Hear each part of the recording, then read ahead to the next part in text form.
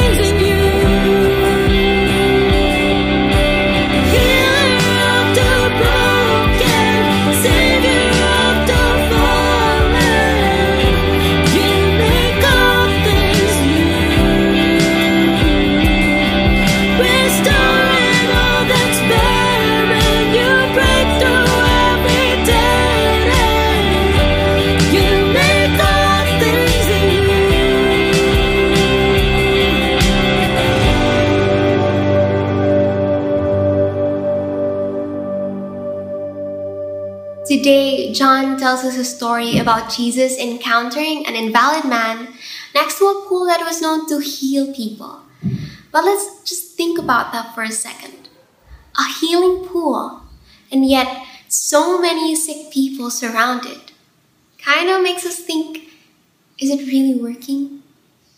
And among all those sick people, Jesus sees and approaches this one man who has been there for 38 years. And he asks him, do you want to be healed? And we think, of course, Jesus, of course he wants to be healed. Isn't that why he's there? Isn't that what he's been waiting for 38 years? But the man, that's not really how he responds now, does he? He doesn't really say, yes, Jesus, yes, I want to be healed. Instead, like a man whose hope has been failing, he says, Sir, I have no one. I have no one to put me into the water when it gets stirred up. And when I do get up, when I do try, somebody already goes ahead before me. To that man, his hope for healing, his only hope for healing was that pool. And it wasn't working for him. He couldn't make it to the water in his own power and in his own ability. He couldn't heal himself. But to that, Jesus says, get up, take up your mat, and walk. And at that instant, at that moment, the man is healed. After all those 38 years of waiting and of being sick, in just 1 second in the presence of Jesus, that man gets healed. You see, that man has been putting his hope on the wrong thing, which we are often guilty of, you know. Sometimes we put our hopes on things and on circumstances. Maybe if I get 10 times more productive today, maybe things will get better. Maybe if I look prettier or I have a better personality, then maybe I won't feel so lonely today. Or maybe if I could only get 100 likes on Instagram or on Facebook, then maybe I would feel more love. And for the man in our story today, it was the healing pool. And just like any false hopes, it wasn't working for him. But when the man felt like all hope was gone, hope found him. When he couldn't get to the water himself, the living water came to him.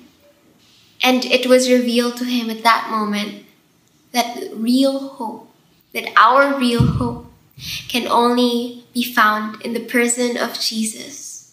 So as we continue to reflect on God's word today, I invite you to ask this question to yourself. Where do I truly place my hope in? And through this story today, Jesus is inviting us to place our hope in Him and in Him alone, because He's the only person, He's the only hope that is trustworthy. He's the only hope that can never disappoint. The only hope that will always come through for us and come showing up for us. So together, let's pray in the name of the Father, of the Son, and of the Holy Spirit. Amen.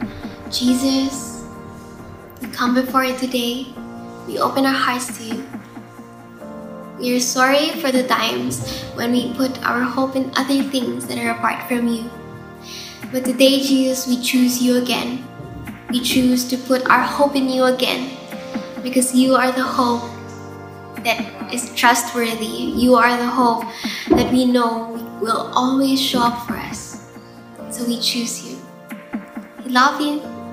And this we pray in Jesus' name. Amen. Amen. In the name of the Father, and of the Son, and of the Holy Spirit. Amen. We're inviting you to join us at the Holy Week Retreat and Grand Easter Feast 2021 entitled Not Afraid. This is going to be a free online retreat. Sign up today at www.feast.ph/Holy Week Retreat.